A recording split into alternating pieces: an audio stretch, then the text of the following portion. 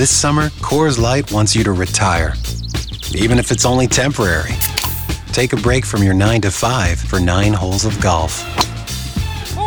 Trade those spreadsheets for a bingo card. B7. Oh, bingo! Or swap your office chair for a water aerobics floaty. Cool noodles up, everyone! This summer, welcome to temporary retirement. Coors Light, made to chill.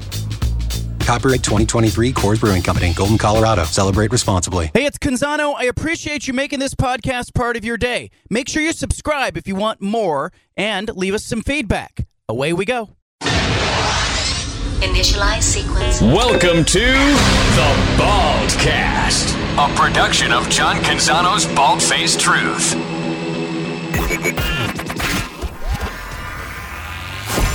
BFT. Now, live from Milwaukee Lumber in Milwaukee, here's John Canzano with The Bald-Faced Truth, presented by High Caliber Millwrights. You love the echo there. I feel like I'm stepping into the batter's box. Did I get a walk-up song? We are broadcasting today from Milwaukee Lumber. We're in Old Town Milwaukee. I've broadcast from here before. You know it's a real radio show when you're in a lumber yard, broadcasting, talking sports, surrounded by some of the best people that you should get to know when it comes to your next home improvement project. We have a great show today. There's so much going on. Anna's on scene. She is sitting beside me along for the ride today. You will hear her throughout the show today. And she is on my left side. Is that right? Should you be on my left side? I feel like that's the driver's side. Like maybe I should be on the driver's side since I'm driving the show. I feel like this is a European-style broadcast scene. Yeah. No? Like I'm riding sidecar right now. That's what we need. I've always wanted one of those. One of those motorcycles that you used to see in those old movies. You love to be in the sidecar? No. You want me driving? If we have one of those bad boys, I'm driving the cycle. You're in the sidecar. Yeah, in my vision, you've got goggles, aviator goggles on, and you have a scarf. Yeah, like Snoopy. Basically, I'm like Snoopy. Going down the freeway. Sidecar. Oh, by the way, I was in traffic on I-5 coming back from Autzen Stadium on Saturday night. It was the normal kind of post-game parade that goes down, heads north on I-5. I don't know if anybody, like the whole stadium is going north after the game. But I was driving along, and all of a sudden one of those motorcycle gangs came upon me. I was surrounded by these guys in leather jackets riding their Harley-Davidson motorcycles. They were on my right. They were on my left. They were in front of me. And they didn't do that thing where motorcycles just kind of, you know how motorcycles in traffic will kind of go down the middle? Yeah. They kind of do that. I don't want to say it's cheating because I don't want to call out the biker gangs for cheating like when they're driving. Because if you are driving a motorcycle, I do think if you can safely pass, you should. It is kind of annoying to the rest of us, though, when we're stuck in traffic after a football game and we're going, okay, these guys are going to get home before we are, wherever they're going. I don't know if they're going home. But they didn't do that. They kind of just stayed as a herd. And I wanted to roll down the window and be like, do you guys know you can drive? Like they were stopping, like with the stop-and-go traffic. It was weird. They were responsible. I don't think it is responsible. I think they should be, if you have a motorcycle, if you have the right, this is like Nick Sirianni and the Eagles. Oh, we're going to get to the tush push in a minute here. They say the play's legal. Why shouldn't we be able to run it? I say if you can legally drive your motorcycle down that dotted line on I-5, you should do it. It's the tush-push mentality.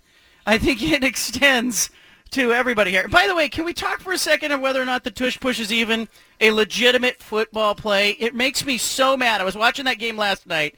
I have no dog in the fight. I don't really care if the Dolphins win or the Eagles win on most days. But I am looking at this game, and I'm watching the Eagles in crunch time on any kind of fourth down and short situation, convert a couple of those rugby-style plays where they line up, and they just essentially push Jalen Hurts a couple yards down the field. It doesn't look like a football play. I think it should be banned. I noticed that some people on Twitter felt the same way, and they just got absolutely ambushed by the Eagles fans, so I'm glad I didn't tweet it because I really don't, I don't want to get into that on Twitter. But I want to get into it on the radio show. Is it a legitimate play? And if so, can we define what else is a legitimate and not a legitimate football play? because I'm having a hard time with the tush-push. And on the way over here, we're driving. Anna says, you know what the issue with the tush-push is? She says it's a branding issue. It is. What do you mean? Well, first of all, I was surprised at how irate you got about the tush push last night. You're watching this game. We're with the girls, and your blood is just boiling. I've never seen you that upset about something arbitrary like that. And I couldn't figure out why it upsets you so much. Because I don't want to say it's cheating because it's within the rules, as the Eagles would tell you. But I think there's one way to stop it. You literally screamed at the television, that's not football. It's not, because you get to 4th down and 1, and what you're supposed to do as a normal team on 4th and 1 is you either run a play or you punt the ball. But instead, the Eagles turn into a rugby team, and they get the first down, and it's almost impossible to stop that play. And frankly, I think the only way to stop it is to hurt Jalen Hurts. And I think it's kind of what Oregon State and Oregon did on the goal line a few years ago in the Civil War game, where Oregon State's quarterback got hurt trying to quarterback sneak into the end zone. You send a fast guy off the end of the line of the scrimmage and try to get a side shot on the quarterback if you can stand him up. And so I think ultimately somebody will figure out how to stop it, but I don't think it should be a football play. And people keep bringing out these grainy black and white videos of 1906. Look at Yale was running the same damn play. Well, Yale. But that was before the forward pass was invented. All right, I understand that. But what I don't get is why this is a thing, and it changed the game. The Eagles should have punted. That should have been a compelling game in the fourth quarter. But they either should have punted or given up the ball if they don't get the first down. Instead, they run this play. I don't think you should be able to aid a ball carrier. As a ball carrier is trying to, you shouldn't be able to push on his back. You shouldn't be able to pick him up. You can't do it in baseball. You can't go around the bases and pick up a base runner that's fallen down. Nobody can aid a base runner. So you should not be able to do it in football. Totally different. I think the biggest problem with the tush push is that it's called the tush push. I think if we rebranded it with something a little more strategic sounding, you wouldn't have such a problem with it. Well, the Eagles want to call it the brotherly shove. I'm not sure that's better. But the Eagles are converting it at 90%, which is kind of silly. And so they're not going to have the a problem Dolphins are with saying, hey, legitimately, the problem was that we couldn't stop it. And there were other problems. I mean, there were breakdowns in the secondary. There's missed blocks here and there. So it's not like the whole game comes down to that. But it's such, the last 2 minutes of the game, it's such an important time of the game. And if you are the Miami Dolphins, you're well aware that you have to hold the Eagles to 7 yards or less, maybe 8 yards at most on the first 3 downs, or they're going to get a first down. So there's only 8 yards in the first down for the Philadelphia Eagles on the final drive of the game. That's not football. It's not. I'll take your phone calls. Do you like it or don't you like it? The tush push. 503-417-7575. Stephen, all right, I put you on the committee, the rules committee in the NFL. What do you say to the tush push? It's tough because there's other teams in the NFL that do it and aren't as successful as the Eagles. So the Eagles are doing it right. It's a combination of offensive line and what you said, Jalen Hurts. Jalen Hurts, he squats 600 pounds. That's legendary stuff that he's known about. So on one hand, I think it's okay, but I find it a very boring play, and I find myself when I watch the Eagles, me thinking the Eagles are very boring and not fun to watch because of it. Because I know, like you said, if it's 3rd and 3, it's an automatic first down because they can just go tush push 2 straight plays. Right. And it's kind of lame to me. So if I was on the rules committee, I ban it because I don't like the fact that it's just a guarantee first down for the Eagles when they get it that close, and it's just not as much fun to watch their games. Well, as mentioned in a recent 5 at 5, in a rare incident in which the 5 at 5 actually had some newsworthy news. Let me reference this. The season, as it comes to an end, will have the NFL taking a hard look at this play. They'll be deciding whether this is going to continue. It's only been legal in the NFL since 2005. That's a long time. It's only been since I thought you were going to say since 2019. Anything after the year 2000 feels recent to me. That was a while ago. But does it make a difference that the Eagles are really the only team that are this successful? Other teams try it and they're just not as good as it. The Giants tried it and they got 2 offensive linemen and their quarterback hurt. So that's what's going to happen.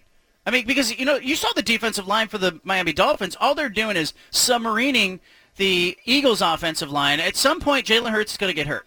He's going to get hurt, or offensive line is going to get hurt. And I think that should be the reason why they don't do it. But I agree with you. It's boring. I also think, all right, if the Eagles think it's legit and it's legal, why not just run it every play?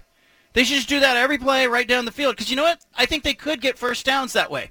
What do they average on that thing? 2.5, 3 yards a carry? They would get first downs. Just run it every play all game long. That's the offense. And see how many people tune in, see how many people show up and buy tickets. It's boring. It's boring, and someone's going to get hurt, and it's not football, worst of all. It's a bastard play is what it is. I said it. I called it what it is. We have a good show for you today. We're going to talk about USC, the shine coming off Lincoln Riley. I don't mean to laugh. If you're a USC fan, it's been a glorious season for you and probably a pretty rough 48 to 72 hours as Utah, as yours truly predicted, beat USC on Saturday. I had it 34-31. It ended up 34-32. I was a little off. Maybe I had a bad day that day. I missed it by a point. But, Stephen, I was not surprised that Utah won that game. Utah's tougher. They are more physical. They are more resilient. They don't have better players. They have a pig farmer at quarterback in Bryson Barnes, and they go out and they beat the reigning Heisman Trophy winner, and they beat USC. They out-tough them. They out-resilient them, or they have more metal. They have it's coaching and it's toughness. And, I think USC will win games this season, but I think they're going to be in some moments against Oregon and against Washington in particular that they're going to be in real trouble. So I see at least one, maybe 2 losses on the horizon for USC. And, gosh, the fans in Southern California have turned on Lincoln Riley. You surprised by that, Stephen? I'm not, because think about it this way. This is what happened at Oklahoma, too. They had unbelievable offenses, and the defenses were poor, and then they never made adjustments, and that's exactly what he's done here at USC. And we always talk about coaching and how to evolve, and even Kyle Whittingham, he's evolved his coaching game to where his team is different now. And so I'm not shocked that fans are turning on him, because if this is the peak of what Lincoln Riley is, it's not what they paid him for. They're paying him $10 million to win a national championship. And yes, they had a great first year, but you bring back the Heisman-winning quarterback. The defense hasn't improved. I don't know. I'd be upset if I was a USC fan as well, because I was shocked that they lost. You look on paper, USC should dominate Utah, especially at home in a game like this when Bryson Barnes is a starting quarterback. But it didn't happen, and Utah was going up and down the field on USC. That defense showed no resistance. Caleb Williams is a one-man band out there. It's gotten worse, and so I thought when Lincoln Riley was hired there, it would take 2-3 years, and they'd be national title contenders. But instead, we're in the middle of year 2, and it looks like they're going to be in the middle of the pack at the Pac-12. You're right, they're going to be another 1, 2, maybe 3 losses on this schedule for USC. USC, after the game, Lincoln Riley comes out. He speaks to media. He has this weird exchange with the reporter that he, by the way, suspended earlier this season. Reporter says to him, is this causing you to reevaluate or reframe your expectations? Lincoln Riley says, I don't know where that narrative came from.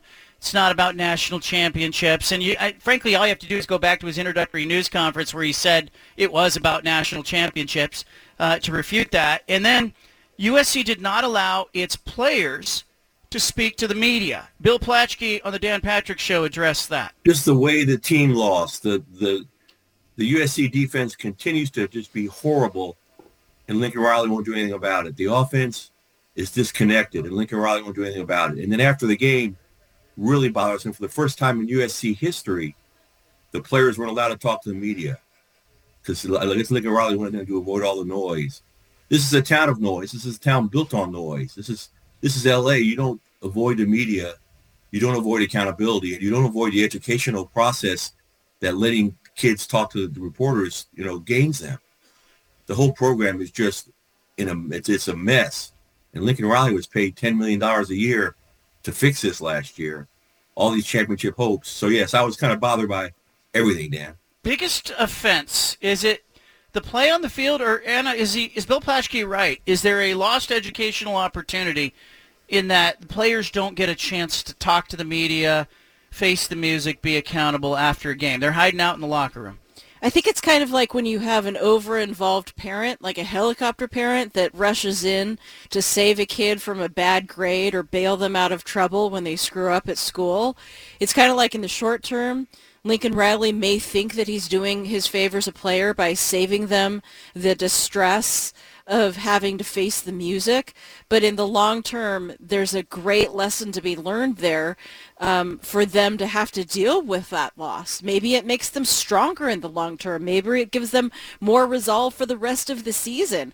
And it's like like as a parent, you have to let your kids feel failure and disappointment. Right. And if you curb that, maybe they would have a better rest of the season by feeling the true agony of defeat that comes with dealing with media asking them the tough questions. And here's the other thing. Like, I actually don't mind if a player, either in victory or defeat, says, hey, I don't feel like talking today.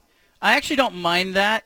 I'll make note of it. Like, that's a personal... But when USC says we're not making anyone available, that's crap. And that's, Lincoln Riley, that is I think that's a small person who is in charge of that program. And I think we saw a symptom of it earlier in the season where he tries to suspend the reporter who, was dared to use the first name of the university president and dared to report things that he actually saw. That was a symptom. Now we're seeing bigger symptom, and there's a larger problem within the program. I think USC's in trouble. And I think they're in trouble for a couple of reasons. Look, they've got a really good offense. They can score points. But I don't think they can stop anybody, and I think they are soft. They are weak. They are not a tough team, and you could see it in the Utah players. Utah played a backup quarterback who, Kyle Whittingham, you'll hear his comment in a moment, where it's a pig farmer. Bryson Barnes comes from a town of 3,000 people. He's the backup quarterback. He wasn't even on scholarship until earlier this year. He was a walk-on. Okay, he's the quarterback that beat USC in the reigning Heisman Trophy winner. He's got a running back who's a converted safety. Didn't even start the year as a running back, but they've been so decimated by injuries, they took a defensive back and put him at running back for the game. He ends up, with 150 total yards in the game. And the coaching staff at Utah, I think it was a legendary performance. We're going to have Kyle Whittingham on the show this week. We'll talk with him about it, but I just think that coaching staff, there are two staffs in particular in the Pac-12 that I really look at and go, hey, they really do a lot with what they have. It's Utah and it's Oregon State, and those are the two best cultures in the conference. I think Oregon and Washington have more talent, and they have solid culture. But I think Utah and Oregon State, they take 3-star kids, and they just go nose-to-nose with anybody, anywhere, anytime. But what does the star system even mean, really, then? Because USC is obviously attracting the 4- and the 5-star athletes to its program. Well, they're going to get better players, but that's not better culture. And better, it's like I keep thinking about what Pat Casey said back in the day at Oregon State when, he was coaching baseball, and he was in Omaha for the College World Series, and I had this walk to church with him on one Sunday morning. We walked down the street, and I said, Pat, they were playing North Carolina in the World Series championship, and I said, they've got better players. North Carolina has players that are drafted higher, were better major league prospects, better players. And he looked over and he said, I don't need all the good players, I just need some of them.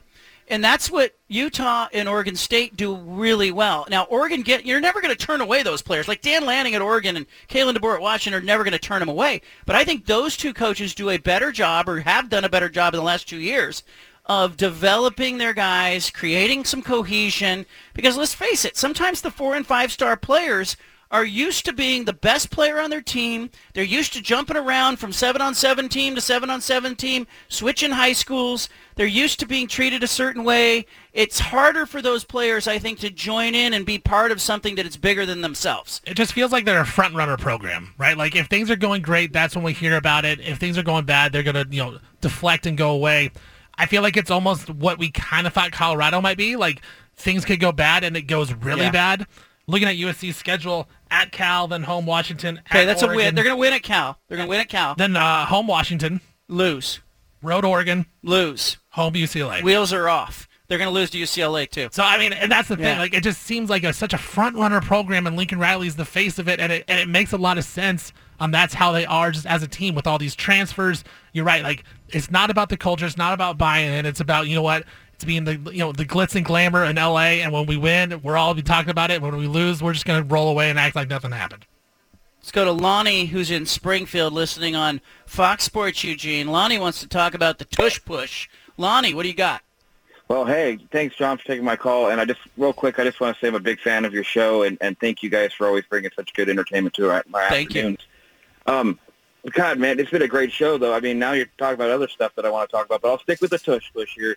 I hope that the way I explain this makes sense, but I kind of just feel like that maybe the person with the ball should only be able to advance the ball with their own momentum, if that makes sense. Like, yes, there's one thing to be behind a blocker. You know, they're not pushing you. You're not riding them or whatnot. But if the player behind you, if they're the reason why you're even getting across the first down line or the goal line, I just feel like that's where we should draw the line or write the rules a little differently.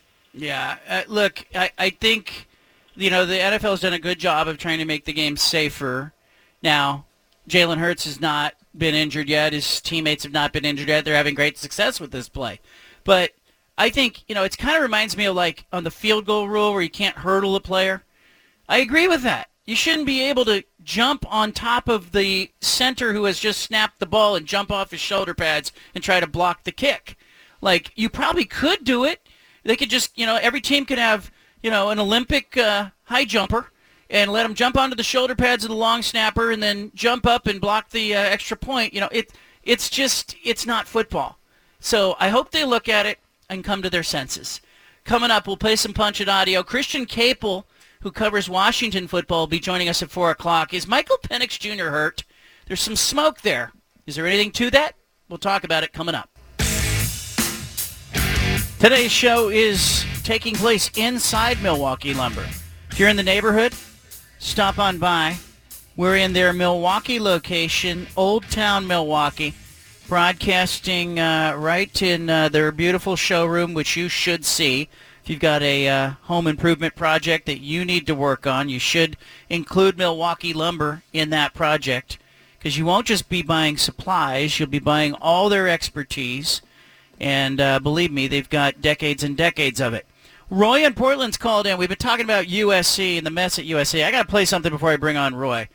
Mike Bone, the former athletic director at USC, when he hired Lincoln Riley at that introductory news conference where they had the Trojans marching band and they had the dance team, and it's a lot of hoopla.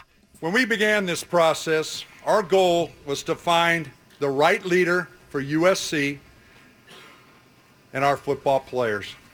It was never our goal to change the landscape of college football with one of the biggest moves in the history of the game, but we did exactly that. Guy was pounding on his own chest when he said that. Roy in Portland's called in. USC, the shine has come off. Roy, what do you see? Hey, John. We saw this with Lincoln Riley. This is what Lincoln Riley does, man. If you want a coach that can get your quarterback the Heisman Trophy, he's the best one for you. But as far as being an overall head coach, Lincoln Riley is not the guy. And John, I look at Oregon, I look at Dan Lanning, I look at Kalen DeBoer at Washington, I look at Chip Kelly at UCLA. I see, like, what are they doing? Dan Lanning, Chip Kelly, and Kalen DeBoer are building Big Ten teams. Dan Lanning is building a Big Ten team. He knows what he's going. He's got a tough running team, tough defense. So is Chip Kelly, and so is Kalen DeBoer. Out of all the four teams, USC is going to get crushed in the Big Ten. The rest of the teams, I'm not worried about. You can put those teams in there right now, and they'd be the best team in the Big Ten East.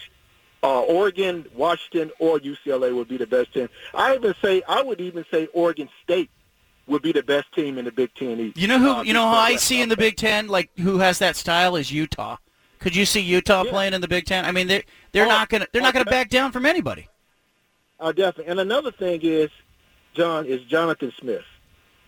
I'm sorry, Oregon State fans. I mean, I just don't see him being there long term. I'm hearing Michigan State wants. He's too good of a coach. Teams are going to come out in with millions of dollars, especially if he beats Oregon and Washington coming up, which I think he has a good chance to beat one of those teams. I mean, he's just an all-star coach. He's too good to coach in the big in the Mountain West Conference, and I see big universities throwing big-time money at him to come coach. I don't know how long he stays there at Oregon State. Yeah, I think you're right in that. I think he's going to get a lot of attention. His agent happens to be Jimmy Sexton, who was the agent formerly for Jimbo Fisher, for Willie Taggart, for I think he's Chip Kelly's agent as well. He tends to do well by his clients. Sexton's a big shot, and I think he will either leverage Oregon State. Like if Jonathan Smith really wants to stay at Oregon State and he wants to make it his forever place, I think his agent will, in short order, leverage that into an extension now. If he doesn't, his buyout is a mere $3 million for this next year or so, and that has to scare Oregon State just a little bit. We're going to play some Punch It audio coming up at 4 o'clock. We're going to get a visit from Christian Caple. Is Michael Penix Jr. hurt? I need Caple to answer that question. Arizona State went right at him, made him look very ordinary. 2 interceptions in the game. They were shooting the A-gap. I put a video of it that I put together in today's mailbag. If you subscribe at johncanzano.com, you got that. You can check out that video. It just shows what Arizona State was doing to him. And I think his mobility is definitely affected. And then the interior offensive line at Washington is really beat up right now, and they've got a bunch of backup players playing and one guy out of position. I think the center is now playing guard. It's just a little bit of a mess on the interior offensive line for Washington. I think Roy's right. I think Oregon State is a real threat to beat one or both the Ducks and the Huskies and throw maybe a little bit of a wrinkle or a wrench into the Pac-12 championship game. I still think there's going to be a tiebreaker. I think there are going to be multiple teams tied with probably 2 losses for that second spot, and I think a 1-loss team will go. If you lose 1 game in Pac-12 play, I think you have a really good shot of being in Las Vegas. If you lose 2, I think you're probably in a 3-way tie for that second spot. I think it's going to be messy. All right, let's play some Punch It audio. Here we go. We interrupt this broadcast with a special announcement from the Bald-Faced Truth Headquarters. Hey, we're all about truth, justice, and the American way here, okay? Which is why we've spanned the globe and pulled the top audio cuts of the day. You're going to hear little snippets of sound. Hey, it's time for Punch It Audio. Presented by First Call Heating and Cooling. Well, let's start with the end of the Utah-USC game on Fox. Here it is. Game winner, Bryson Barnes, scrambles to set it up. And then a subsequent 38-yard game-winning field goal. Punch it. Second down for Barnes. Pressure coming. He runs. Barnes across the 40, and he's inside the 20. Bryson Barnes, unbeaten as a starter in college football, gets 26 yards just on scholarship earlier this year. And now Utah is in position for a field goal. It is good! The Utah Utes sink USC once more! And another classic! 4 straight times Utah has defeated USC. Here's the call on Utah radio. Bill Riley on the call. Out of the hold of Jack Baumeister. The snap is back. The kick is away. It is up, and it is good. It's good. It's good. And the Utes have beat the Trojans at the Coliseum. Final score, Utah 34, and USC 32. Oh, what a finish tonight here in Southern California. 34-32, Utah wins it. Cole Becker drills it from 38 yards, and Utah has escaped Southern California and beat the Trojans for a 4th consecutive game. Look, if you were listening last week, Thursday and Friday, I told you Utah would score 34. That was the number that Utah needed to get to. I saw that because I looked at what Cal did to Utah on the defensive side of the ball. I looked at USC. I don't think USC's defense is any better. And I felt like Utah really could hold USC in the low 30s or even the high 20s. If not for a pick six, this game isn't really that close. It's probably more like a 31-24 win for Utah. But great game planned by Kyle Whittingham. He MacGyvered it again. He's got a defensive back at running back.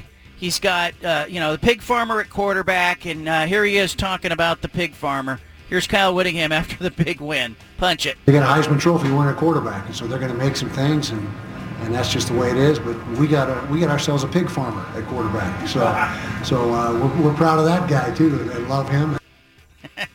Kyle Whittingham having some fun with it. Looking ahead, John, Oregon at Utah this week. Utah, again, another 7-point home underdog this week. Isn't that too many points? It's too many points at Rice-Eccles Stadium. That's a really close game in my estimation, but we'll talk more about it. I want to let it simmer a little bit. I'm not ready to make a pick on that game. I want to see how healthy is everybody. Is Bucky Irving practicing? Does anybody know yet? I know he left the game, but then he was back on the sideline, and so I want to know he's all right. I want to know everybody's at full strength, but this is a Utah team that is really tough to beat at Rice-Eccles Stadium. I think it's 17 or 18 in a row that they've won there.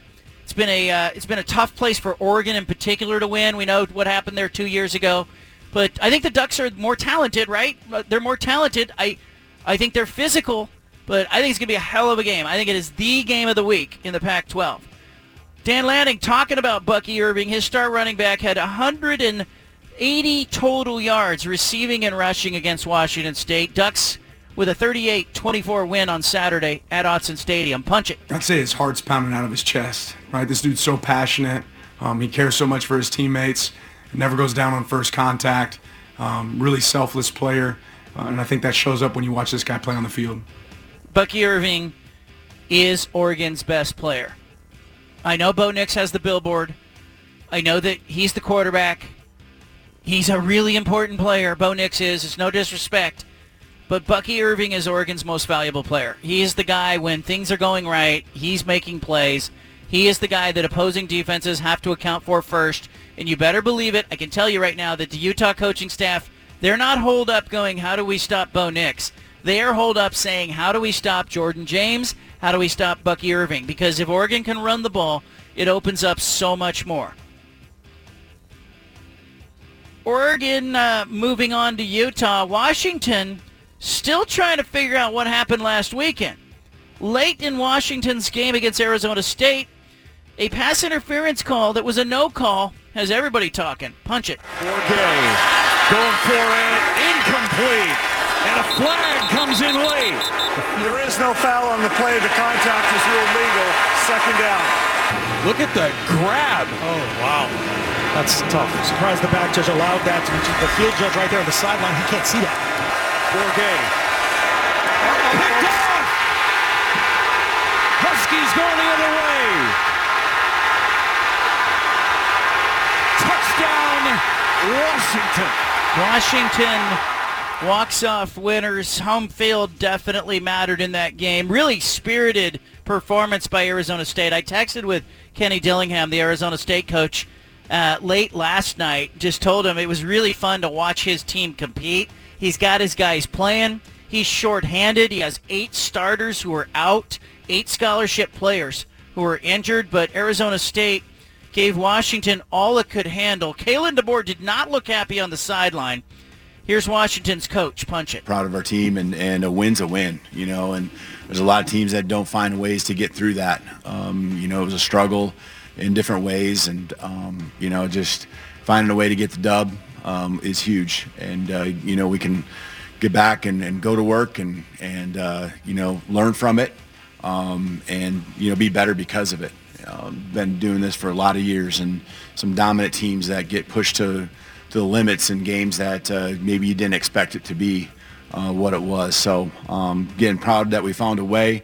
I think finding ways to win in different, with our defense, today, doing what they did, it only makes us stronger. He didn't look happy on the sideline. That was part of Washington's night. Like, Kalen DeBoer, so there was undisciplined play, there were personal fouls, there were, it was just not great play by Washington, and there's some questions about Michael Penix Jr.'s health, right? We'll find out more about it at 4 o'clock. Did he get hurt in the Oregon game? 2 of the last 3 games, though, he hasn't had a touchdown pass. He had 2 interceptions against Arizona State. Either the book is out on how to attack him, and Arizona State certainly blitzed the A-gap, tried to make him uncomfortable, or there's something going on. There's some smoke there. Do you think it's an indictment on Washington's team, or is it just more of an emotional letdown? Letdown, yes, letdown from the Oregon game. I think they're both Oregon and Washington had emotional letdowns, and unfortunately Washington was playing Arizona State team that absolutely came to play. Those guys were flying around, but I think so much of Washington's attack and their identity is built around Penix Jr. that if he's not right, they have a big problem, because guess what? They can't run the ball. They are a non-factor running the ball. Like the comment I had towards the end of the game is Arizona State's defensive backs could not get a pass interference call, and Washington could not get a yard on the run game, and so puts a lot of pressure on Penix Jr. And if he's not healthy, I don't think Washington is very good if he's not healthy, and so it'll be really important for Washington to get him healthy. Jonathan Smith talking about the opponent he has this week. They're going to Tucson. We'll play Arizona. Punch it. Yeah, they made a huge jump defensively this year. This is one of the better defenses statistically in the league. Sound, make you earn it. They've gotten bigger, stronger at the defensive front, and then coverage recognition. They do a good job at the disguise. So that's something that's going to be a challenge offensively. Coach Fish knows what he's doing on offense. They got a couple big-time playmakers on the outside. Play more than one back, similar to us, and so they've got weapons, and it's a balanced offense. It'll be a dicey game for Oregon State. Look, I all year I've been saying home teams in the Pac-12, that home field advantage, it's not 3 points, it's not 3.5, it's not 5. I think it's more like 6 or 7, and in some places I think it's 8 or 9 or maybe even 10-point swing on the point spread. Rice-Eccles Stadium, Utah, tough place to win. Autzen Stadium, Oregon, really difficult place to win. Reser Stadium might be the biggest home field advantage in the conference. Husky Stadium, really hard place to play. Martin Stadium in Pullman, really difficult place to play. Tucson, not as much, but it's still worth 5 or 6 points in my book. And I think, Oregon State has been a very different team at home than they were on the road. And in fact, Jonathan Smith talked about that. Their defense gives up 285 yards a game at home, 421 per game on the road. Here's Jonathan Smith on that point. Yeah, I don't know if I can put my finger right on it. The run defense definitely showed up against Cal. Some explosive plays. The 2 road games I'm thinking about, Cal and Washington State. Washington State played lights out. Give them some credit there. They made some plays in both the pass game and the run game. So, look, we're confident in the defense. We understand that week in and week out these opponents we're playing are good, and we're going to have to tighten up some details. I think part of the problem is they played 2 decent offensive teams on the road. Washington State, I think, has a decent offense with Cam Ward. And Cal, look, for all their sins, Cal, for some reason this season, playing a little bit of offense, not playing a lot of defense. So I think that has something to do with it. That spread in the Oregon State-Arizona game, I was a little shocked by it. Oregon State only a 3.5-point favorite right now. Maybe that changes by kickoff. That doesn't surprise me. I think they're a different team at home. If this game's at Reser Stadium, they are winning by double digits. Double digits, yeah. Yeah. But on the road, it's just different. And so those teams, I think the biggest obstacle Utah had was they were going to the LA Coliseum to play USC. They weren't getting them at Rice-Eccles Stadium. But all week long, we're going to be all over this. I'm asking for Kirk Herbstreit to come on the show. I've asked ESPN to give Herbie a shot to come on this show. Game day will be in Salt Lake City. Kyle Whittingham will be on the show. Jonathan Smith will be on the show. We'll get Dan Lanning on the program. A lot of big guests coming this week. And Nick Aliotti coming on Wednesday's show, former Oregon D coordinator, now with the Pac-12 Network. We got big guests ahead. I want you to leave it here. We're broadcasting today from Milwaukee Lumber. We're in Old Town Milwaukee. Stop by if you're in the neighborhood. Your home of the truth. John Canzano, live from Milwaukee Lumber on 750 The Game. We're at Milwaukee Lumber. That's in Old Town Milwaukee. Stop by if you are in the neighborhood. We're broadcasting today right up to Monday Night Football, leading right into the game. That game kicks off at 5:11 Pacific time. Mark is in Portland. Mark wants to talk about the Pac-12 Conference. Guess what, Mark? I have a fun fact for you. This weekend, this Saturday, all 6 Pac-12 games will feature teams that will not be in the same conference next season. For example, Utah in the Big 12 playing Oregon, who will be in the Big 10. Oregon State in the Pac-2 playing Arizona, who will be in the Big 12. There's no matchups. This is the last weekend this happens. These are all final meetings as we know it. I want to make a call out there, the SEC honks, even the Big 10. Arizona State is arguably at the bottom of the Pac-12 right now. And if you were watching that game at 12 o'clock at night or whatever on the East Coast, yes, I was. Washington was getting dominated, really. I mean, not dominated, but they were getting beat. It was a defensive game. Washington's offense did not score a touchdown in that game. And we had another controversial call, up 7-6. What is it with these coaches? They don't like 4-point leads when the offense on the other team can't score a touchdown.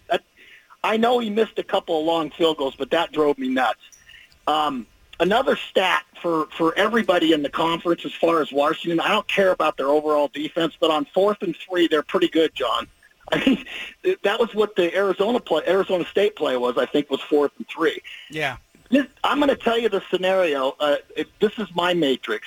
Florida State and Oklahoma, one of those teams has to lose for any one-loss Pac-12 team to get in. Because if you are a one-loss conference champion and you're up against Michigan, Ohio State, Georgia, or Alabama, you're out. So we need if Florida State and Oklahoma go undefeated, a one-loss Pac-12 team will not get in. Washington's the only team that's left. I mean, we're not going to get in ahead of an undefeated Oklahoma or an undefeated Florida State. So if Oregon wins out, Oregon State wins out, they're not necessarily in yet. They need one of those two teams to lose, Florida State or Oklahoma. Yeah, and I think right now, the Pac-12 teams are mostly focused on getting to the championship game because it is like a funnel right now. There are 6 teams that have 2 or fewer losses in conference play, and I don't know who's going to get there right now. Right now, I'd pick Washington probably and the winner of the Civil War to get there. Mike is in Portland. Mike, follow that up. Go ahead. So first of all, John, I wanted to call and clarify something. When you talk about Eugene being the hard place to play football, you're giving credit, in my opinion, to the Ducks' play.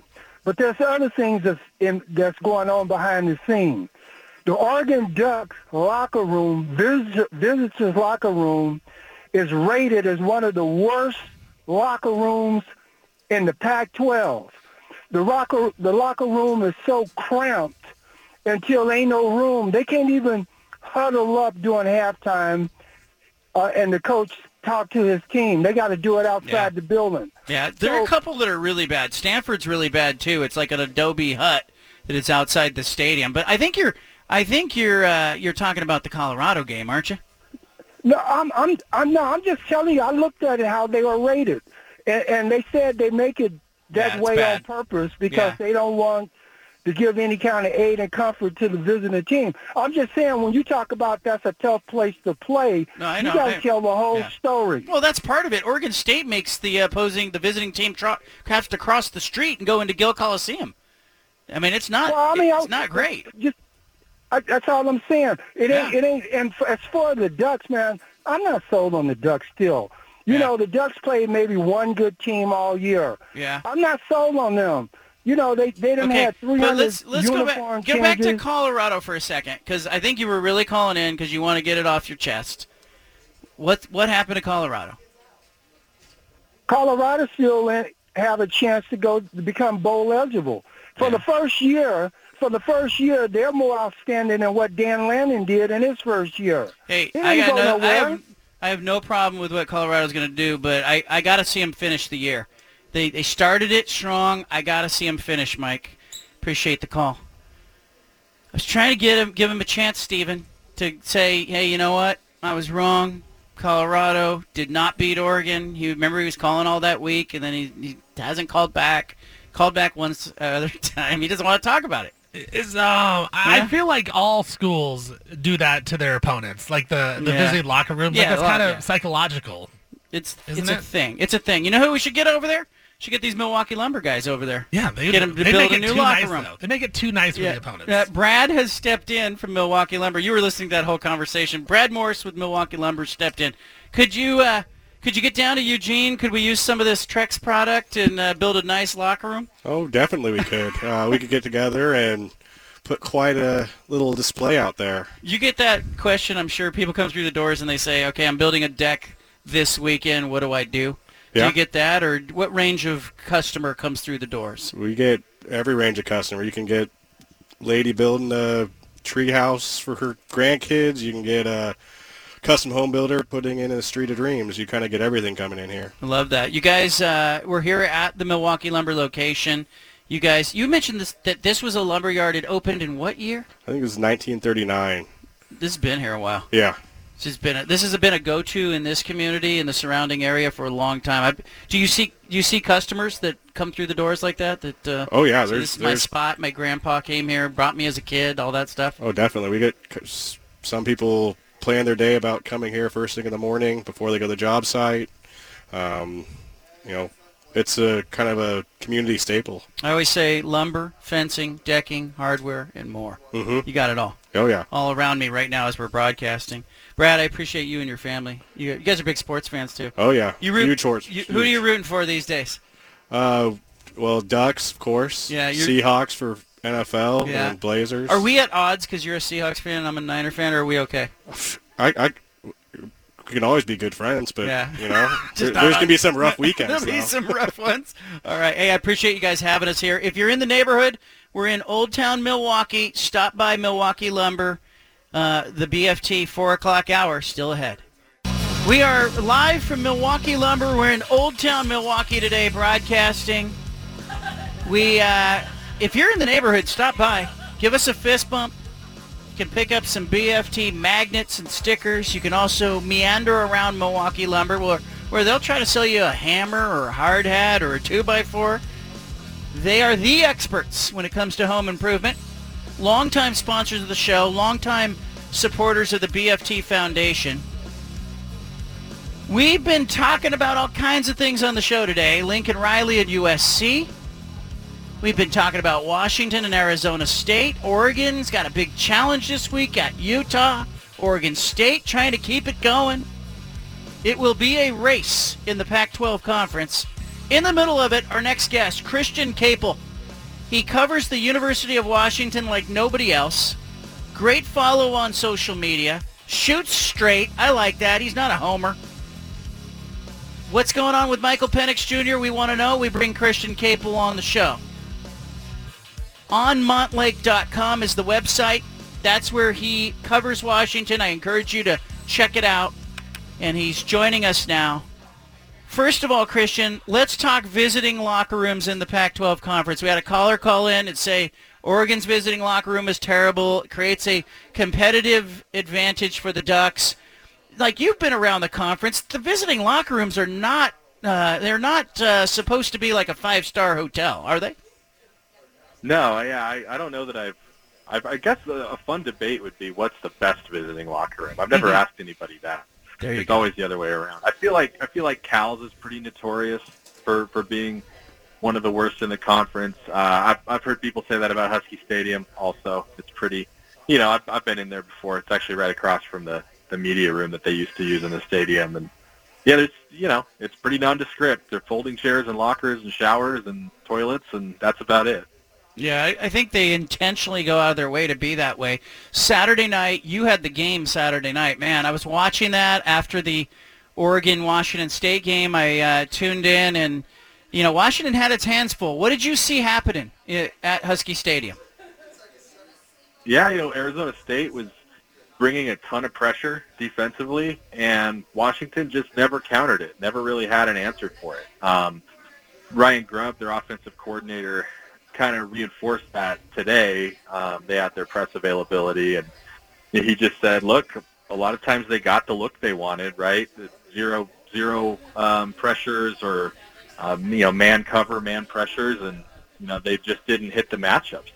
They weren't able to hit those shots downfield because they didn't protect. He pointed out they had Michael Penix Jr.'s second interception, which was a batted ball, had Rome Odunze wide open in the end zone, and it was max protect, 7 guys in to protect against 7 defenders, and they just didn't match it up, just didn't execute it. So it was kind of strange that way. You could tell Arizona State was really selling out, and Washington never really made them pay for it.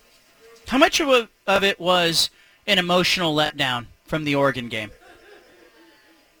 Yeah, I think that's a thing. I do think that's legit. Kalen DeVore and Ryan Grubb were, didn't really want to go that route. I think they felt like they thought the energy was high and that their heads were in the right place. And I will say, the crowd was a lot better than I was expecting. I thought it'd be a little bit of a letdown just from an atmosphere standpoint, right? Because how do you ever live up to what they had against Oregon? But it was a pretty good crowd, 68,000, and it was loud, and they were, into it and everything. So, yeah, I don't know how much it was just kind of what they'd expended to beat Oregon and having to get up and go play a 1-5 team 7 days later. But I really just think ASU bothered them a lot with their pressure up the middle, and kind of were able to gum everything up they were trying to do that way.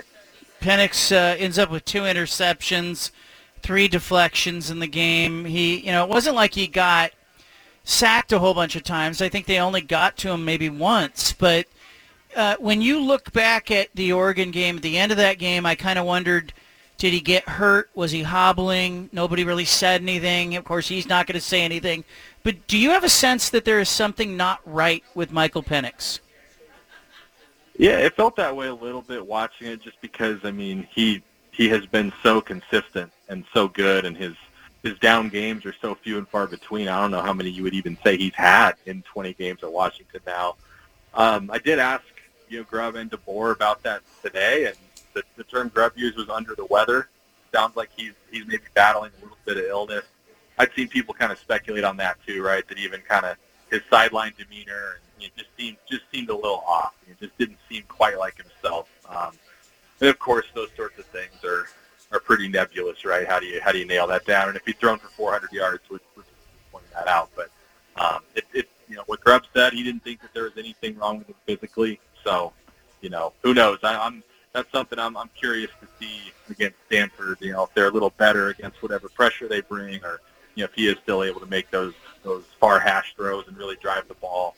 Maybe he can silence some of that, or maybe it's something they continue to keep an eye on.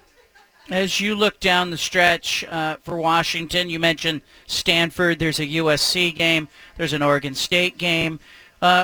In your mind, is there one game that's circled right now on the calendar, or is it, hey, there's a gauntlet coming like everybody else is facing a similar thing in the month of November?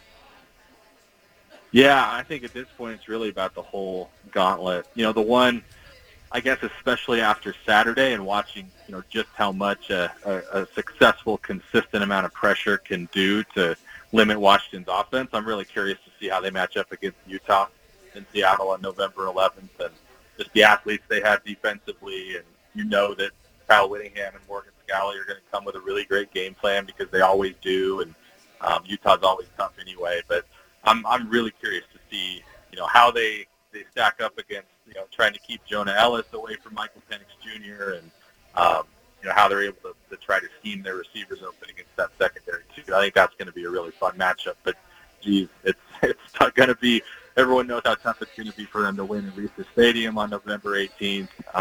USC has the shine's come off of them some, but I still have a feeling that November 4th trip to the Coliseum is going to be a challenge. So it really is just that whole slate.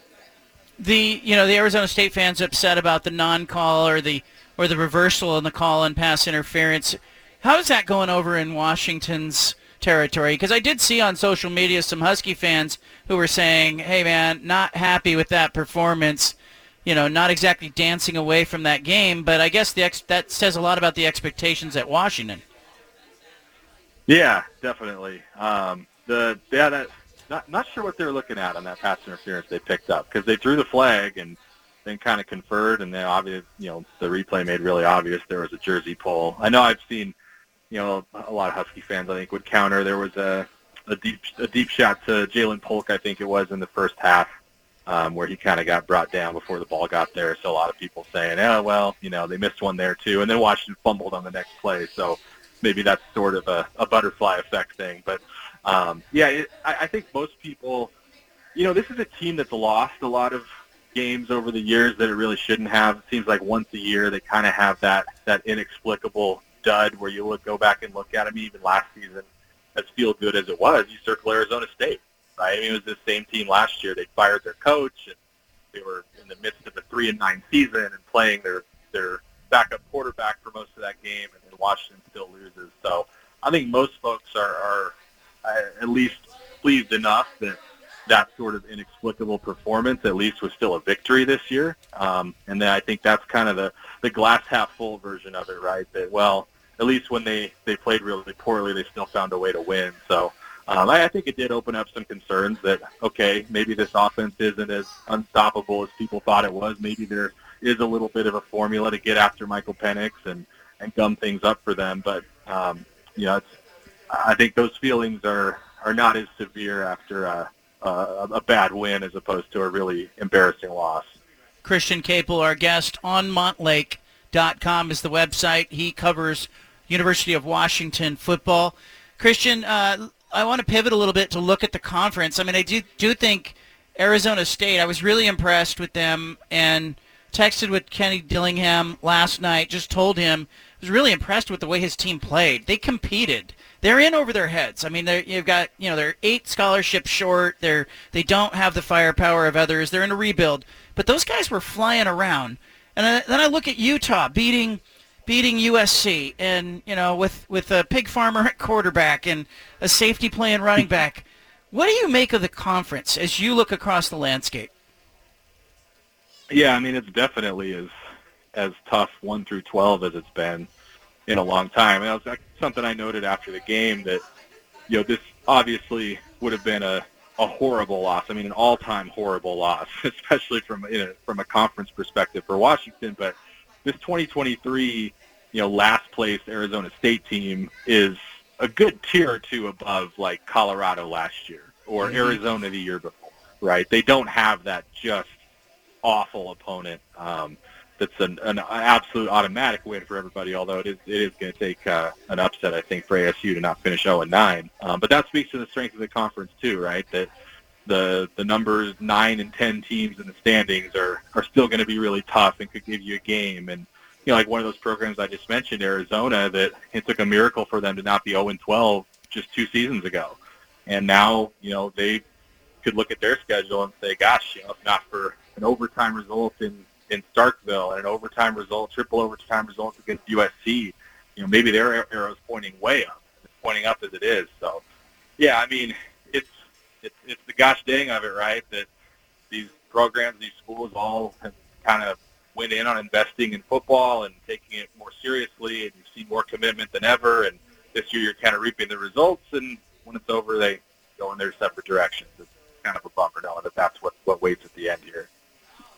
After the USC game, Lincoln Riley did not allow his players to speak to the media, said he wanted to keep them away from the noise. Could you ever foresee Kalen DeBoer pulling that after a disappointing loss?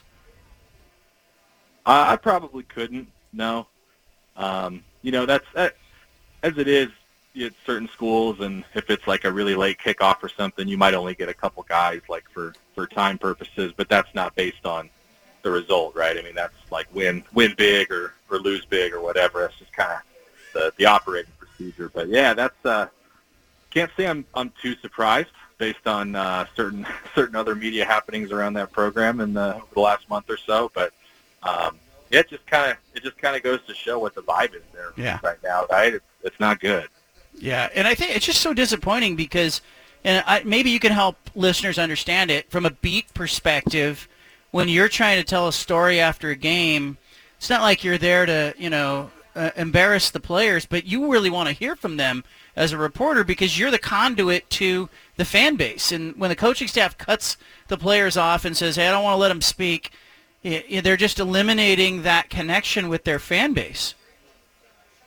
Yeah, definitely. I think that's really right. You kind of said it. That's all we're trying to do is take people further inside a game than just what they saw on television or what they saw live at the stadium, and hear from the people who played and were on the field for those critical plays, exactly what happened or didn't happen, or their thoughts or their opinions. And especially I think when USC is a program like USC is in the spot that it's in, having lost 2 games in a row, and now probably on the outside looking into the college football playoff picture and all those sort of things. You want to hear from the team leaders. You want to hear from kind of the seniors and the people who usually speak for the team, and just kind of be able to pass along to your readers or your listeners or whoever it might be the vibe of the program. And here's kind of what the people with the best pulse of this thing think about it. So it is disappointing. I've thought about this too. Like people like you and me who are independent. Let's say you're covering that was a home game for USC, but if that happens on the road, right, you kind of made that investment just for that access. Mm-hmm. And now it's not there. That sort of thing would be pretty frustrating too. Yeah, and I think it just, to me too, I've tried to put myself in the shoes of the athletes. Christian, I covered Indiana basketball 1998, 1999. Bobby Knight did a similar thing after a disappointing loss. Instead of, in the postgame news conference, he sent out 2 freshman players who didn't even suit up and didn't play in the game. And these guys are here to talk about the game. It was just a big F-you to the media who were in the room. And I thought, gosh, what a lost opportunity to let a kid stand and speak about a disappointing moment and have a chance to convey their frustration or maybe their optimism about the next week. And it almost says, I don't trust you to say the right thing when you're the head coach. And I think that message, it creates a little bit of a fissure in the locker room. I think it was Lorenzo Romar, Washington's former men's basketball coach, who said once that this was around the time when it was becoming pretty common for football and basketball programs especially to limit freshman interviews, limit access to freshmen from the media. And he always let freshmen talk, and I think his explanation was basically like, look, whether every single one of these guys makes the NBA or not, the fact is they all think they're going to make the NBA. And so if you think you're going to play in the NBA in, a year or 2 years' time, well, this is part of it, right? And so why wouldn't we put them in position to prepare for having to do that at the next level when that is their ultimate goal, and that's what they're striving for, and that's what life's going to be like there. Amen to that. Christian Caple, congrats on what you're doing. OnMontlake.com is where you want to read. If you want to catch up on Washington football, check out what Christian is doing there. Good luck to you this week, and we'll talk to you down the road. All right, thank you. Good stuff from Christian Caple. Anna, you were nodding your head as I was talking about Lincoln Riley. You know what? The more I think about it, it is him saying, I don't trust my guys to say the right thing in this moment. You're not protecting his players from coming out and, saying, I'm going to protect them from the noise. They're not going to get away from the noise. USC just lost to Utah for the 4th straight time. They've got mobile phones. They have phones in their hands. They're going to be on social media, not protecting anybody from the noise. Well, we don't know exactly how that decision came about. Like, it could be player-led.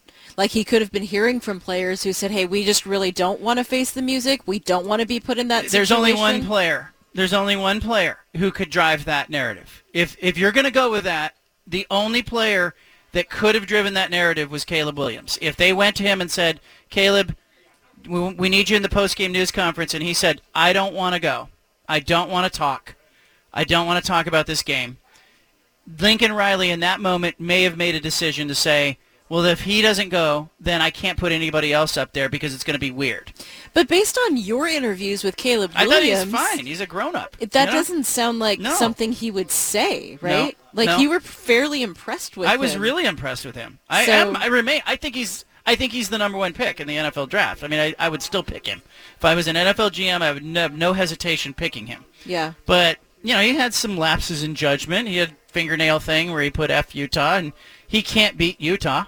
He's going to leave USC never having beaten Utah. And if he comes back next year, he's not going to beat Utah. They're not going to play him. They're going to be in the Big Ten Conference. So Well, I think that silencing of the team combined with how sensitive they were to the reporter at the very beginning of the year before anything had even happened. And he was just reporting what he had seen, around the practice facility. And they barred him from doing that. They tried to bar him from doing that. I think you're right. I think the overall message is simply we don't trust the players in this program to not say the wrong thing at the wrong time. Yeah, it's a bad message. Let's go to the phone lines. David's in Astoria. David, what's on your mind? Hey, John, two things. First, general question about USC. I have USC fan friends, and I've been telling them since the beginning that they were being overrated from the get-go. Everybody was champing at the bit to finally be able to root for USC, but that I didn't. I thought that the turnaround they envisioned would be a miracle, and given the new coach's history at Oklahoma, I didn't see it happening. So I'm curious about your thoughts on that. And then that reversal of the pass interference call with Arizona State and Washington, you haven't said what your opinion of it was. It was pass interference. It was pass interference, 100%. I wasn't. I'm a Ducks fan, and so I sort of was rooting against Washington, but not strongly. But then I was like incensed. That call turned the game. That was it. It was done. Yeah, it did. It did. And look, I always say good teams will overcome bad officiating. They'll overcome a bad break. But let's be real. Arizona State's not a good team. They may go winless. And so for that team to win that game on the road at Husky Stadium, the margin's thin. And so, I tweeted late in the game, even before the pass interference non-call, that Washington couldn't get a yard and Arizona State couldn't get a call. And that's how it felt to me. Now, I do think part of the home field advantage in those tough places to play that I always talk about, part of the home field advantage is the crowd and the atmosphere. And I think those officials are human. And I think that Husky Stadium crowd, the Rice-Eccles Stadium crowd at Utah, Autzen Stadium crowd, Reeder Stadium crowd, they are difficult crowds, I think, to officiate in because I think the officials go in there. The game's moving fast. The crowd's screaming for their spleen. It's a tough place to make a call. And the way that, that official, the position he's in, he missed it. He missed it. They missed it. They threw the flag. They picked it up. It was the wrong call. In the end, it did change the complexion of the game. Ed's in Lebanon. Ed, welcome. Hey, first of all, thank you for taking my call. Locker room talk, just briefly. I understand that Hayden Fry at Iowa had the opposing locker room painted pink in order to make the opposing team sleepy. Yeah, that's true.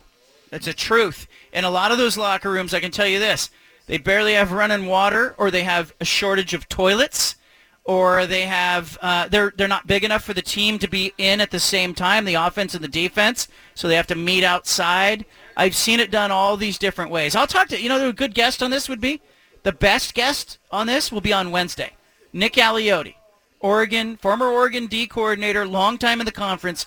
We'll ask him the best and the worst locker rooms in the Pac-12. He's seen them all. By the way, is it bad when Ed said some locker room talk? I thought he was going to tell a dirty joke. Is that a bad thing? That's what I thought, too. I was hoping you did. That's where my mind went. I want you to leave it here. You got the bald-faced truth. You know what I don't understand, Stephen? I'm going to tell you. I don't understand scavenger hunts. Especially with grown-ups. I overheard a conversation over the weekend. So-and-so was saying there was a scavenger hunt. And I was like, why would you do that to yourself? Is that fun to you to think like scavenger hunt, I'm going to hide things all over, hide clues, you go find it? I think it would be kind of fun if it's done right. If it's done right, it might be fun. Like if you have teams, like just by myself, no. Yeah. But like if it was me and, the wife and maybe, someone else, like a team doing it, I think it'd be fun. So maybe we should do a sports scavenger hunt, and then at the end of it, we hide tickets or something. Yeah. You know what I mean? Yeah.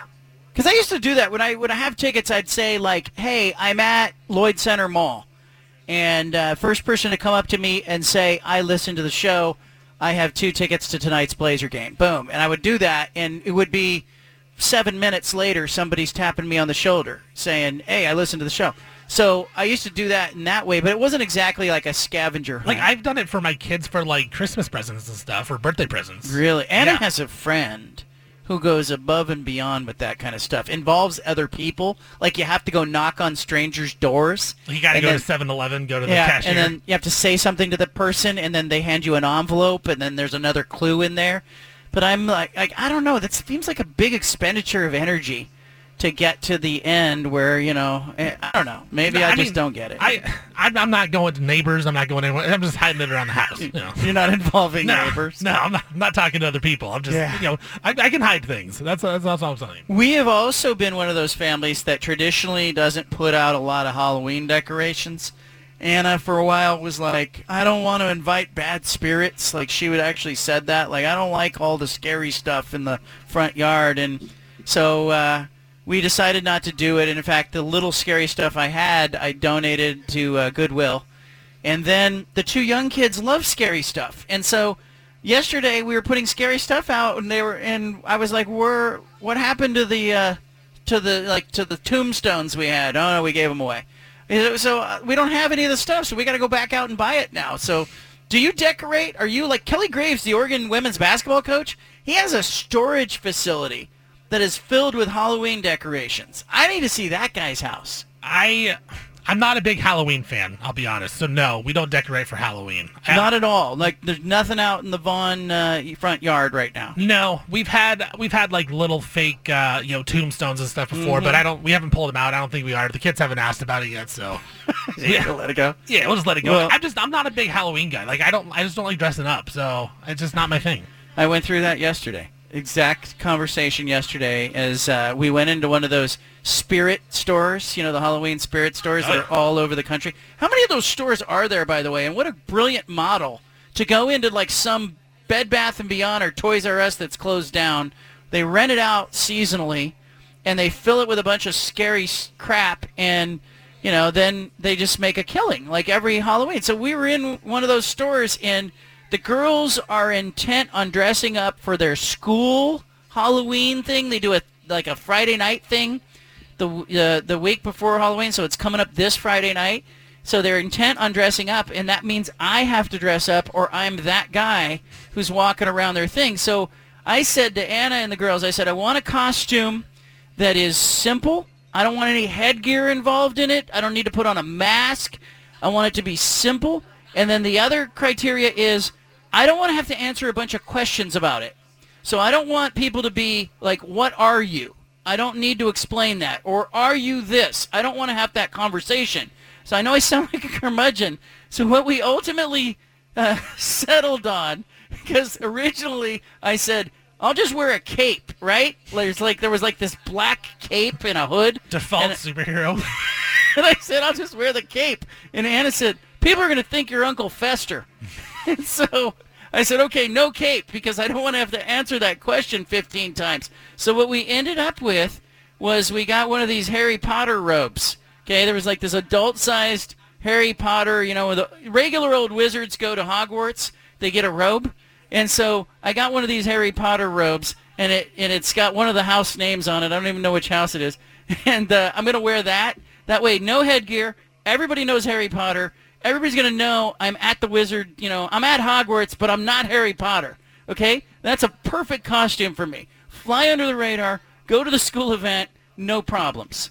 I would have gone with like a football jersey. You wear like a Christian McCaffrey jersey. Yeah, I'm Christian McCaffrey for Halloween. There's a problem with that for me. I gotta be impartial. And so what happens? But everyone knows you're a 49er fan. Yeah, but what happens if someone snaps a photo of me? And let's just say I relocate 5 years from now. I'm back in the Bay Area. I'm covering the Niners. Now I got a picture of me floating around the social media sites of me in a Niners jersey that could be misconstrued in a bunch of ways. I have to think about things other people don't. I can't wear a Duck jersey. I can't wear a Beaver jersey. I even have to. I have a discomfort mildly with my own children picking their sports teams. Like my oldest daughter, she loves the Blazers. And so she'd wear Blazer jerseys, and I was like, okay, you can get whatever Blazer jersey you want, but just know people are going to say to you, oh, your dad hates the Blazers if I write something negative about the Blazers, and it's not true. That's kind of funny, yeah. Never really think about that, but yeah. We were in Fred Meyer. We were in Fred Meyer one time, and I said to her, she said, it's Jersey Day at her school, and she says, I don't have a jersey, Dad. I would love to buy a football jersey. And I was like, okay, what am I going to say? No to that? Like my oldest daughter wants to buy a jersey? And so I said, okay, pick out a jersey. And here we were. We're at the rack at Fred Meyer, which everybody knows you got the beaver rack and you got the duck rack. And I said, this is going to be interesting. I steered her not. And this was back in the Sean Mannion era where he was playing quarterback. She picked a Sean Mannion number 5 Oregon State jersey. And that's the jersey she picked. And I told Mannion about it later, and he was like, right on, like that's the jersey. And I said, you know how conflicted I was? I'm in line, and the Beaver jersey is on the conveyor belt. I have people looking at me going, oh, he's a Beaver fan. There it is. It's a different world. I live by different rules. I would love to do the sports jersey thing. I grew up a Niner fan. I grew up a San Francisco Giants fan. But I got to be honest with you, I've covered both of those teams, and you kind of lose your fandom in a weird way. Even though I am a fan, you lose your fandom, and I find myself rooting for like all the Oregon teams. Ultimately, I like the teams to do well. I was telling the guys here at Milwaukee Lumber, like I like the teams to do well because it's more interesting, it's more fun for me to cover games that are meaningful. And right now, think about it. Oregon State is really good. Jonathan Smith's got it going. They are, sitting at 6-1. Oregon's really good. Dan Lanning's got it going. They're sitting at 6-1. Both teams have respectable losses on the road. Nobody's lost at home. This season's going to be a lot of fun to cover. Then you go beyond it. How about the Blazers? The Blazers are kind of a dumpster fire, as a franchise right now, but they're not boring. Like, there have been times where we do this radio show where the Blazers were just kind of okay. Like headed to 40-something wins, not going to really matter, not going to play deep in the postseason, not going to disrupt anybody or beat anybody. And then beyond that, you have Oregon and Oregon State. There were times when Oregon and Oregon State just weren't very good, and or they were just kind of okay. Like you're going to a Sun Bowl, you're going to a mediocre bowl game, and now both these programs are legitimately top 15 programs, top 12 programs even, and legitimately can think about or dream about playing in a major bowl game. This is a high time for this radio show. 100%. And, as a guy who worked for the Blazers, I grew up a Blazer fan and a diehard Blazer fan. There was a time in my life where I was watching every game, every minute, when I was in my, low to mid-20s, just loving it. And then I worked for the Blazers, and you're right. Like, you lose a bit of the fandom because you're around it all the time, and it's just more of a business, right? It's more of your professional thing. So I get that. I think your Harry Potter costume is going to go well. I think the kids will like it. I don't know if it will. But I just don't. I want low maintenance. I just don't want the other parents aren't going to be like whispering, "Oh, did you see what John's wearing?" Like, no, they'll get it. They'll be like, "All right, I get that." That's what I'm looking for. Anna suggested that I should go as a vampire. But I'm like, that's going to require teeth. It's like makeup, too. Yeah, there's some it's too much. Yeah. I want something I can put on that I can just take off at the end. I didn't want to spend a whole bunch of money on it. So there's like a really inexpensive Harry Potter robe from one of the houses. I don't even know which, Griffin whatever house. And I said, okay, I'm going to wear this thing, and I won't have other parents coming up to me going, what are you supposed to be? That was the ultimate goal this Halloween. Yeah, you're a Harry Potter guy. That's it. And you know what? I'm not Harry Potter, so leave me alone. I'm an extra in the show. That's the whole thing. I'm in the hall. I'm just down the way, minding my business. That's all it is. I don't even know if I have a wand. I don't need a wand. I'm probably not going to even be a wizard. Let's be real in the end. All right, I have a hot take coming up on this Michigan football Spygate thing. It's the story is growing. It turns out that the character at the center of this thing has been buying tickets to go see other Big Ten teams play. He's been in the stands. Is he filming them? Michigan in some hot water. We'll talk about how big a deal that is coming up. And then Anna's got the 5 at 5, We're broadcasting at Milwaukee Lumber. We're in Old Town Milwaukee. Stop by and say hello. We've had some listeners come by, pick up some bumper stickers, and pick up some magnets as well. You got the bald-faced truth. We're at Milwaukee Lumber. We're in Old Town Milwaukee.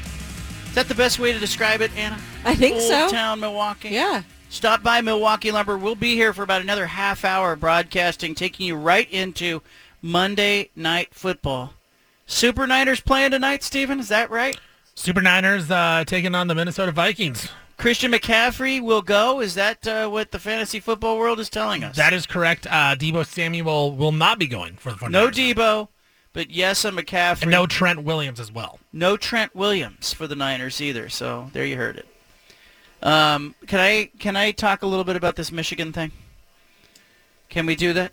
Please do. It's my show. I guess we can do that. So no, you can't. This Michigan sign stealing thing, I got a lot of thoughts about this. First of all, there's some new materials. There's some new things out right now as it pertains to this game.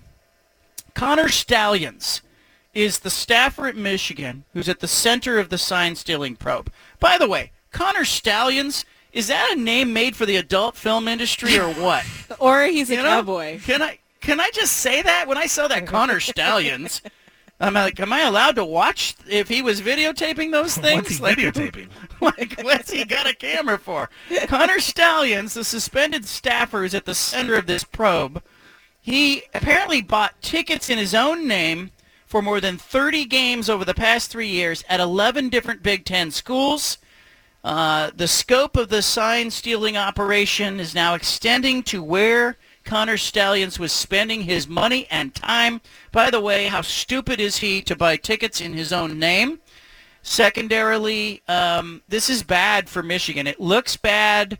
It's going to cause a bunch of people out there to be upset. I do think it's a big deal. Some people don't think it's a big deal. We could debate that. But the bigger thing I came away with was, like, who's playing Connor Stallions in the movie when they make a movie about this thing? You know? Stephen, you don't think this is a big deal. We've talked off air about this. You think no big deal, sign stealing is okay? I don't think that's okay, but I think it's naive for us all to think that Michigan's the only team that's doing this. So I just don't see what the big deal is. Like, they're stealing signs. They still have to go out and play on the field. I feel like also other coaching staffs, they realize, hey, look, Michigan may know our signs. How about we switch something up? How about we change the signs? How about we do something that they haven't seen before?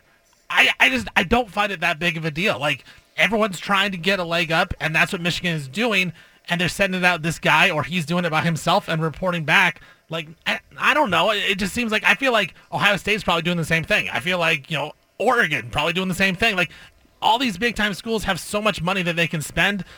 Of course they're trying to get a leg up. Of course they're trying to get an advantage. So they're going to send out this guy who, if I remember correctly, he was like a Navy SEAL, and he's great at, like, coming up and figuring out signs and how it goes down. Like, he's really good. He's an expert at it. So of course they want him on the staff, trying to help them out win games. They have a really good team. They can win a national championship this year. I really have no problem with it. I feel like college sports, especially college football, it's all about cheating. It always has been. It always will be. So I really have no problem with it. Maybe I'm naive here, but like when I read the details of it, it bothers me. And so maybe this is educational for me. The reports are that he forwarded some of those tickets to the 30 games to 3 different people around the country. So there's a team of people, I think, that are working on this. The report reveals that one of the Big Ten schools actually looked at their video surveillance from inside the stadium and discovered that the person sitting in the seat bought by him was holding a cell phone pointed toward the home team's bench for the majority of the game. So circumstantially, this looks real bad. It's bad.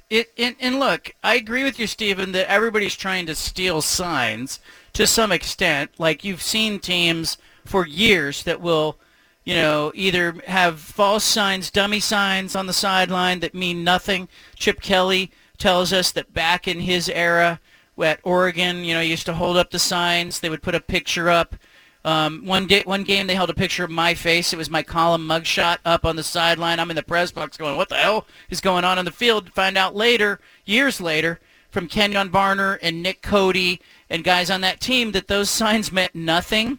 There was nothing. It was a dummy sign. It was a decoy. Those things were intended to throw the opposing sideline off. I think anything is fair when it comes to, hey, if you're looking across the sideline and you can pick up the other team's sign, that's a fair thing. Or if the other team is dumb enough to not have good signs that can be easily broke down, that's a fair thing. I think where I differentiate from you or deviate from your spot, and you tell me if I'm wrong, Stephen, is I think it goes beyond reason when you take videotape of the other sideline, you study it, you break it down. It reminds me of what the Astros were doing, filming from from center field and then banging a bat against a trash can in the dugout to send the signal. I'm okay if the runner on second steals the sign and relays that to the batter. I'm not okay if you got somebody in center field with a camera and they're relaying it through the dugout. Am I reading you right? Yes, but here's my thing, John, is do you think that Michigan's the only school that's doing this? Because I don't. For me, I more blame Michigan on the fact that they are so dumb that they can't even cover this up correctly. This is caught cheating. Yeah, they got caught cheating in such a terrible way that it shouldn't happen. So, for that, yeah, maybe Michigan should get punished because they're so dumb, but, at the same time, I just feel like all these schools are probably doing some sort of thing like this, and they're always trying. They're talking to other coaches. They're getting footage from other teams, other coaches, and they're trying to figure it out. So for me, it's not that big of a deal, and I also just think how big is it really in the grand scheme of things? Because aren't these other coaching staffs they changing things up week by week, or am I wrong on that? They're supposed to, and some of the schools said that they changed signs prior to the game. Ohio State, one of the officials at Ohio State said they changed their signs for the Michigan game because they became aware of it. We've seen weird stuff like this happen. It happened in the Pac-12 a couple years ago when Oregon was playing against Arizona State. All of a sudden, Arizona State started, Oregon started holding up giant blockers on the sideline, and we were like, what in the hell is going on? And then the coaches said, well, we've just become aware of some things. Clearly, they were worried about sign stealing on the sideline. I do think it happens other places. I don't like your logic, though, because if it's against the law and somebody else is getting away with it, or if it's against the rules and somebody else is getting away with it, that doesn't mean it's okay. Well, do you speed when you're driving? Doesn't mean, but if I get a ticket, I'm guilty. I can't say, well, other people are getting away with it. I shouldn't get a ticket. I am fine with a little bit of punishment for it because, like I said, they're so dumb they're getting caught, but I don't think it's really helping that much on the field. Here's what's going to happen. For a long time, college football has wanted to be the NFL. It's looked over at the NFL with envy. The NFL, you have to have 2 feet in bound for it to be a reception. College, only have to have 1. In the NFL, you have a 2-minute warning. College doesn't have it. In the NFL, you have the ability for the coaches to speak into the ears of their quarterback and be on the field right with them during the games. Anna, you found that out this year. You didn't know that the coach had a microphone that went into the helmet of the player. I remember how enlightened you were. My mind was blown. Yeah, and she was like, how can I get one of those and put it in John's ear? Yes. So I think we're going to see the helmet technology change, and I think signs being signaled in by backup quarterbacks and coaches on the sideline will be a thing of the past. I think they're going to move to say that, hey, we need, in Division I football, we need the ability for the coach to be in the ear of the player.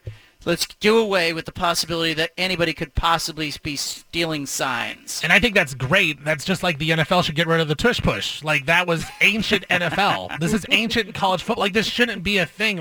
We have the technology to do that. Have them radio it right to the quarterback so you don't have to have these signs and have this type of scandals going on. Somebody asked me today, I do my Monday mailbag. Somebody asked me today if what one rule in football I would change, and I didn't bring up the tush push. Shocking. I didn't because I think it's obvious that shouldn't be legal. That's not. I don't want to waste my time. I want to use my one wish on something that should be so obvious, plainly obvious. I rubbed the lamp. Roger Goodell popped out of it. I wouldn't be like, get rid of the tush push. I feel like that's a wasted wish. I like the the Rules tush Committee's going to get rid of it anyways. For the record. But I looked at college football, and I said my one rule is I don't like that college players who get a targeting penalty are gone for the game and then gone for part of the next game. That is a huge consequence, and often I feel like it's, the intent of the targeter matters to me. If a guy's coming in reckless and he's headhunting, that's a different penalty for me versus somebody who just got caught in an awkward position. Maybe the runner moved their head at the last instant, and you end up in a helmet-to-helmet contact situation. I'm okay with 15 yards. I'm even okay if you say, hey, you're ejected for the next quarter. So the next full quarter, you have to sit out, then you can come back. So if the penalty's in the third or the fourth quarter, you're gone.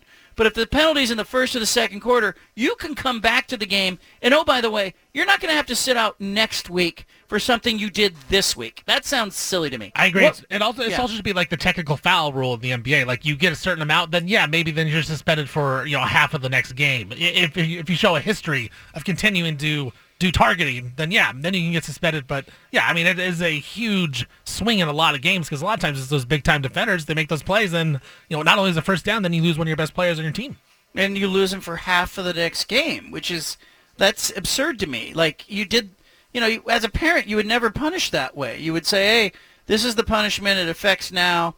You don't go like, hey, the next time you're playing, you get to miss half the game as well. That just doesn't wash with me, and so I think it's too big of a consequence. I actually would like to give the head referee the authority to say if they think it was a super egregious targeting, that the person's intent was to harm the other person, and it was reckless and it endangered a player in a way that you can't live with. I would give the authority for the official to eject the player, like call it unsportsmanlike conduct, automatic ejection, like they threw a punch. It's worse than a punch. If you hit a defenseless player, let's say a punt returner is waiting for the ball, and the gunner who's going down the field just tees off on the punt returner, knocks him into next week, concusses him. Like I would say the referee should have the ability there to eject the player and say, hey, you're gone for the whole game. That's, to me, that's the better rule. Targeting, get rid of that. Tush push, that needs to go too. Anna's 5 at 5 is coming up. We will debate whether or not it's actually newsworthy. She's got 5 good stories. We'll find out what they are next. BFT. Now, live from Milwaukee Lumber in Milwaukee, here's John Canzano with the Ball-Faced Truth, presented by High Caliber Millwrights. It's a lot of production. I love the echo. I feel like I'm about to come to the plate at Yankee Stadium. Now batting, right fielder. Listen, we are at Milwaukee Lumber. If you're looking for lumber, decking, siding, hardware, or just some good conversation, these guys got you covered here. You come in here, and it's more than just buying the materials. You're getting decades of expertise at Milwaukee Lumber. I want to thank them for having us today, letting us do the radio show from their beautiful showroom. And if you are looking for any of those things, if you're building a deck or a treehouse or a house, then Milwaukee Lumber should be your go-to. This lumberyard that is right over my right shoulder right now has been here since 1940, okay? So somebody that you know might have been on this lumberyard back in the day, and you too can follow in those great footsteps. Milwaukee Lumber, 3 great locations, and I appreciate them being longtime supporters of the show and also supporters of the BFT Foundation. They've got good hearts in addition to all these hammers and nails. Anna is here. You've been meandering around the showroom. Not just the showroom, I mean the whole store. It's amazing because it's such a great family atmosphere. I mean, there was a set of 10-year-old twins earlier in who Justin were here. Herbert jerseys, I saw. Yeah. They're so excited. So they're the daughters of one of the employees, and they're going to their first NFL game over Veterans Day weekend. They'll be going down to L.A. to watch Justin Herbert play. Oh, that's exciting. And they're on Cloud 9 over that. That's awesome. Love that. All right. Are you on Cloud 9 for the 5 at 5? Always. We haven't taken our kids to an NFL game. Yeah. What's wrong with us? In part because it costs a small fortune. That's exactly why. And I don't know if I want them to be old enough to remember it. Yeah. Okay? What is that age? because I don't want to waste a ticket on a kid that's not going to remember it or appreciate it. What is your earliest childhood memory, Steven? What do you remember? Keep it clean. I can't. I don't know. My first childhood memory. What's the oldest thing you remember happening? Come on. In your life. In your life. You haven't thought about this? I've never thought about this in my life. I mean, probably when I was like. I don't know. I kind of remember when I was like 3. I remember going to like my brother's school. Do you remember that? You don't remember anything that happened though.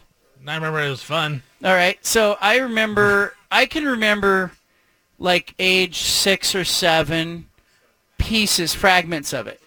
I have good memories that start around at age 9 that I know are true. I know are with me. I know they happened to me. But I can go back and I can remember, like faintly remember something that happened when I was 5 or 6.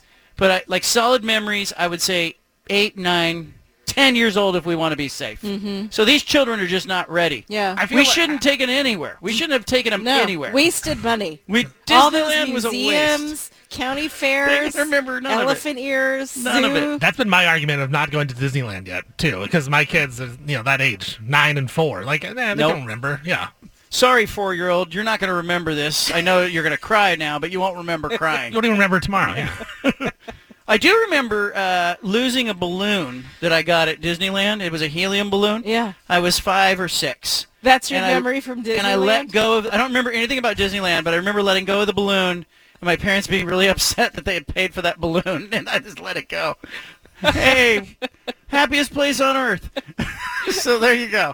You probably like 2nd grade, though, right? Like, you can remember stuff at, like, 2nd grade. Yeah, I remember my teacher. I don't remember, like, what happened on Wednesday.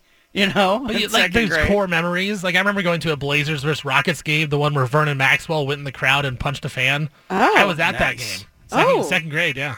That's memorable. I know. Nice. My first memory was Mount St. Helens erupting, watching it erupt from my living room picture window. Wow. Yeah, how's that for a first memory? That's vivid. Yeah. So how old were you then? About 2. Wow. You don't have to do the math. Nobody do the math. There you Thanks. go. Is that when you became the love for the news reporter? You were 2. That was it. I was in like 5th grade. What the heck was going on there?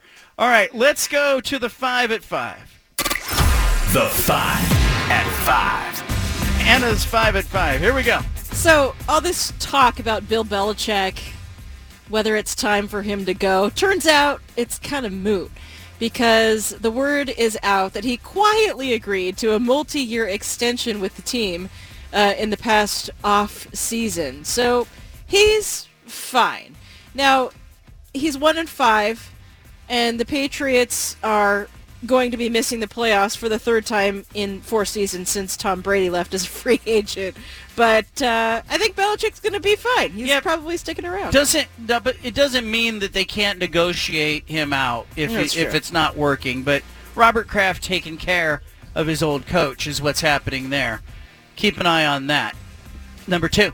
Mary Lou Retton is out of the ICU and recovering from home. She had this crazy case of pneumonia, and she was bad, and then she got better, and then she got worse again. But her daughters, or one of her daughters, is saying there's good news now. There's a long road ahead of recovery. They had a scary setback, but she is home and recovering. And man, the GoFundMe that's been started has raised like $460,000. Mary Lou Retton needs a GoFundMe? Well, yeah. I would have thought cover her Wheaties? Well, that probably only went so far, and these are crazy hospital bills. Yeah, I guess. I'm with you, Mary Lou. That's what people said in 1984. Did you remember that? No, I don't remember that. Everyone had a crush on Mary Lou Retton at that time. Oh, yeah. Really? Yeah, everybody did. Huh. Because she was cute. She was, running, flipping around, getting tens. She was on the cover of the Wheaties box. She was everywhere. Ronald Reagan loved her, was high-fiving her. Yeah? Well, Mary Lou. All of that. Wow. So there you go. Wow. Number 3. Okay.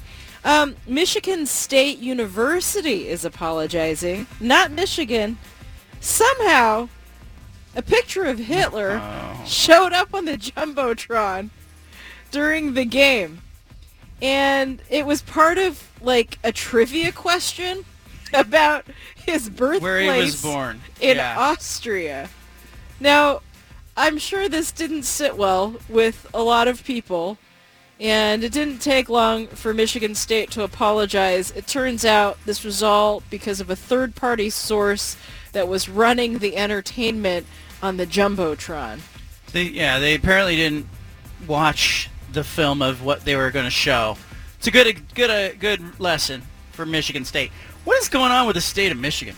Yeah. Between Michigan and Michigan State? Just a lot of snafus happening. I don't know which way the water is circulating in the bowl, but it's like the state of Michigan is just... Can't talk about the water in Detroit. Okay.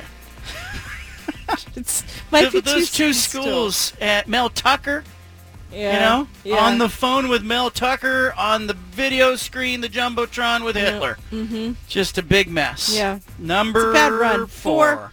LeBron James, I know, Stephen, he's made the 5 at 5 again. He might not be retiring for a long time. He's saying that he hopes to stay in the NBA until he plays with not just Bronny now, but also Bryce, which means at the very least he will play, in his mind, until he is 41 years old. How many more years is that? He's 38. So 3 more years. You think LeBron has 3 more years Does LeBron in have him? 3 good years in him? Maybe not. But 3 years? 3 good. I mean, he'll be fine. Yeah, in 3 years he'll be okay. He won't be anywhere close to what he is. He also talks about how he might retire, and it changes daily with that guy. Whatever. But, okay, what if, at what age does LeBron become a liability? Probably 40, I would guess. Okay. I think he's still good this season, and I would guess probably next season also, but at age 40, your defense is going to be so bad, and then offensively, you'll just have no quickness. So I think he's got 2 more solid seasons. Something, though, for me, it depends on what he wants to be paid. Because if he's just taking up a roster spot and he's going to sit at the end of the bench, I don't mind that as much as if he thinks he's going to be paid $25 million a year. I just don't like that he's doing it because it's about the kid. If his kids are good enough to make the NBA, let him make the NBA. If they're not, don't do it because your dad's LeBron James. And he's treating the NBA like it's his personal family rec league softball team. Nuts. 5, number 5. Real quick, University of Texas at San Antonio's coach took the phrase "don't eat the cheese" real seriously, trying to motivate his team. So the team started on a rough note, going 1-3, but they won the last 3 games to move to 4-3. He wanted to keep the momentum going and not get them too cocky, so he placed a mousetrap with cheese on it in every player's locker. But one of the players took his mousetrap and put it on the podium, and the coach himself wound up getting hurt with a mousetrap that he had set. This is a close second to the coach who kicked something but wouldn't tell us what he kicked. Yeah. And for his good week stories. I love that. All right, Monday Night Football and the Super Niners are coming up next.